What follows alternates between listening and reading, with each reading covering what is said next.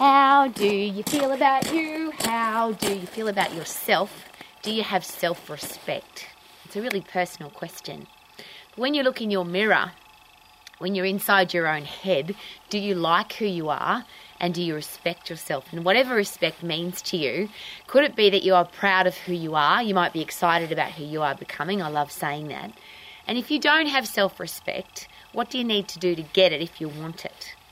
And it's something that I work with on a regular basis because a lot of people share with me that they don't like their life or they don't like their relationships that they have or they don't like their job. And that's what Romax is all about every day. Are you healthy, fit and strong? Do you have a career or business that you love? Are you financially free? Do you have great people in your life? And is it possible that if you've got all those four things happening, that you would respect yourself? You respect your own human body. You respect your day-to-day living because you've got a career or business that you love.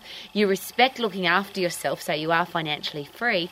And you respect yourself enough not to have negative, nasty, horrible people in your life. So there's some great questions to ask when it comes to self-respect. Are you as fit and strong as you can possibly be? Is your body in peak physical condition? Are you really healthy?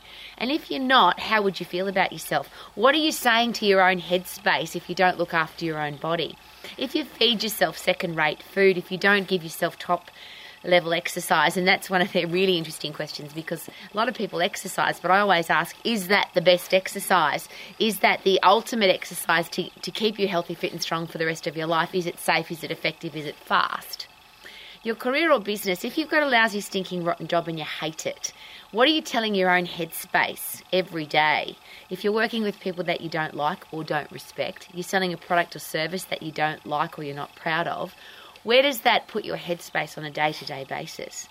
If you're struggling for money, what does that say about your self-respect? If you don't have enough money to look after yourself, your family, buy beautiful food, live in a great place, do the things that are going to make your life the way you want it to be. If you're not in that financial situation, what does that do for your own self-respect? And then if you've got horrible, nasty people in your life who don't treat you respectfully, what are you telling yourself? And this is the really interesting one because a lot of people share that with me. Rowie, I've got terrible people in my life. But my question is always this. That's who they are. They've chosen to be nasty or angry or disrespectful or abusive, but you don't have to have them in your life. And if you do, whose challenge is that? And I know that's a very harsh and confrontational question, but if you've got horrible people in your life, why are they there? Some people say to me, oh, they have to be there because it's my family. Why are they there? Yes, you might have a mother or father that produced you and brothers and sisters that you are related to, but if they weren't your family, would you have them in your life? Would your own self-respect allow you to have negative, nasty, disrespectful people in your life? And it was a question that was asked of me when I was a very young girl, and I was having a bit of a whinge, moan and complain about my family and some of the relationships I had in my life.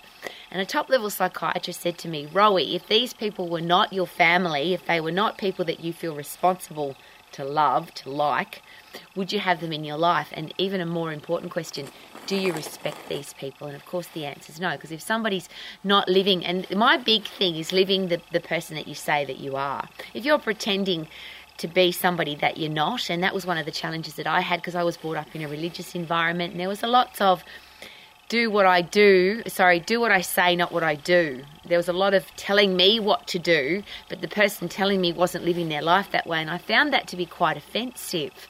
And that was the question that the psychiatrist asked me. Why are those people in your life? If you don't respect them, doesn't matter who they are, family, teachers, preachers, people who are not respectful of themselves, because if somebody's lying to themselves, how respectful is that? So I'm asking these questions very personally because there's so many unhappy people in the world, have you noticed? There's so many people who don't have great relationships, they don't have a great job, they're not healthy, fit and strong, they're not financially free, and they don't like their life.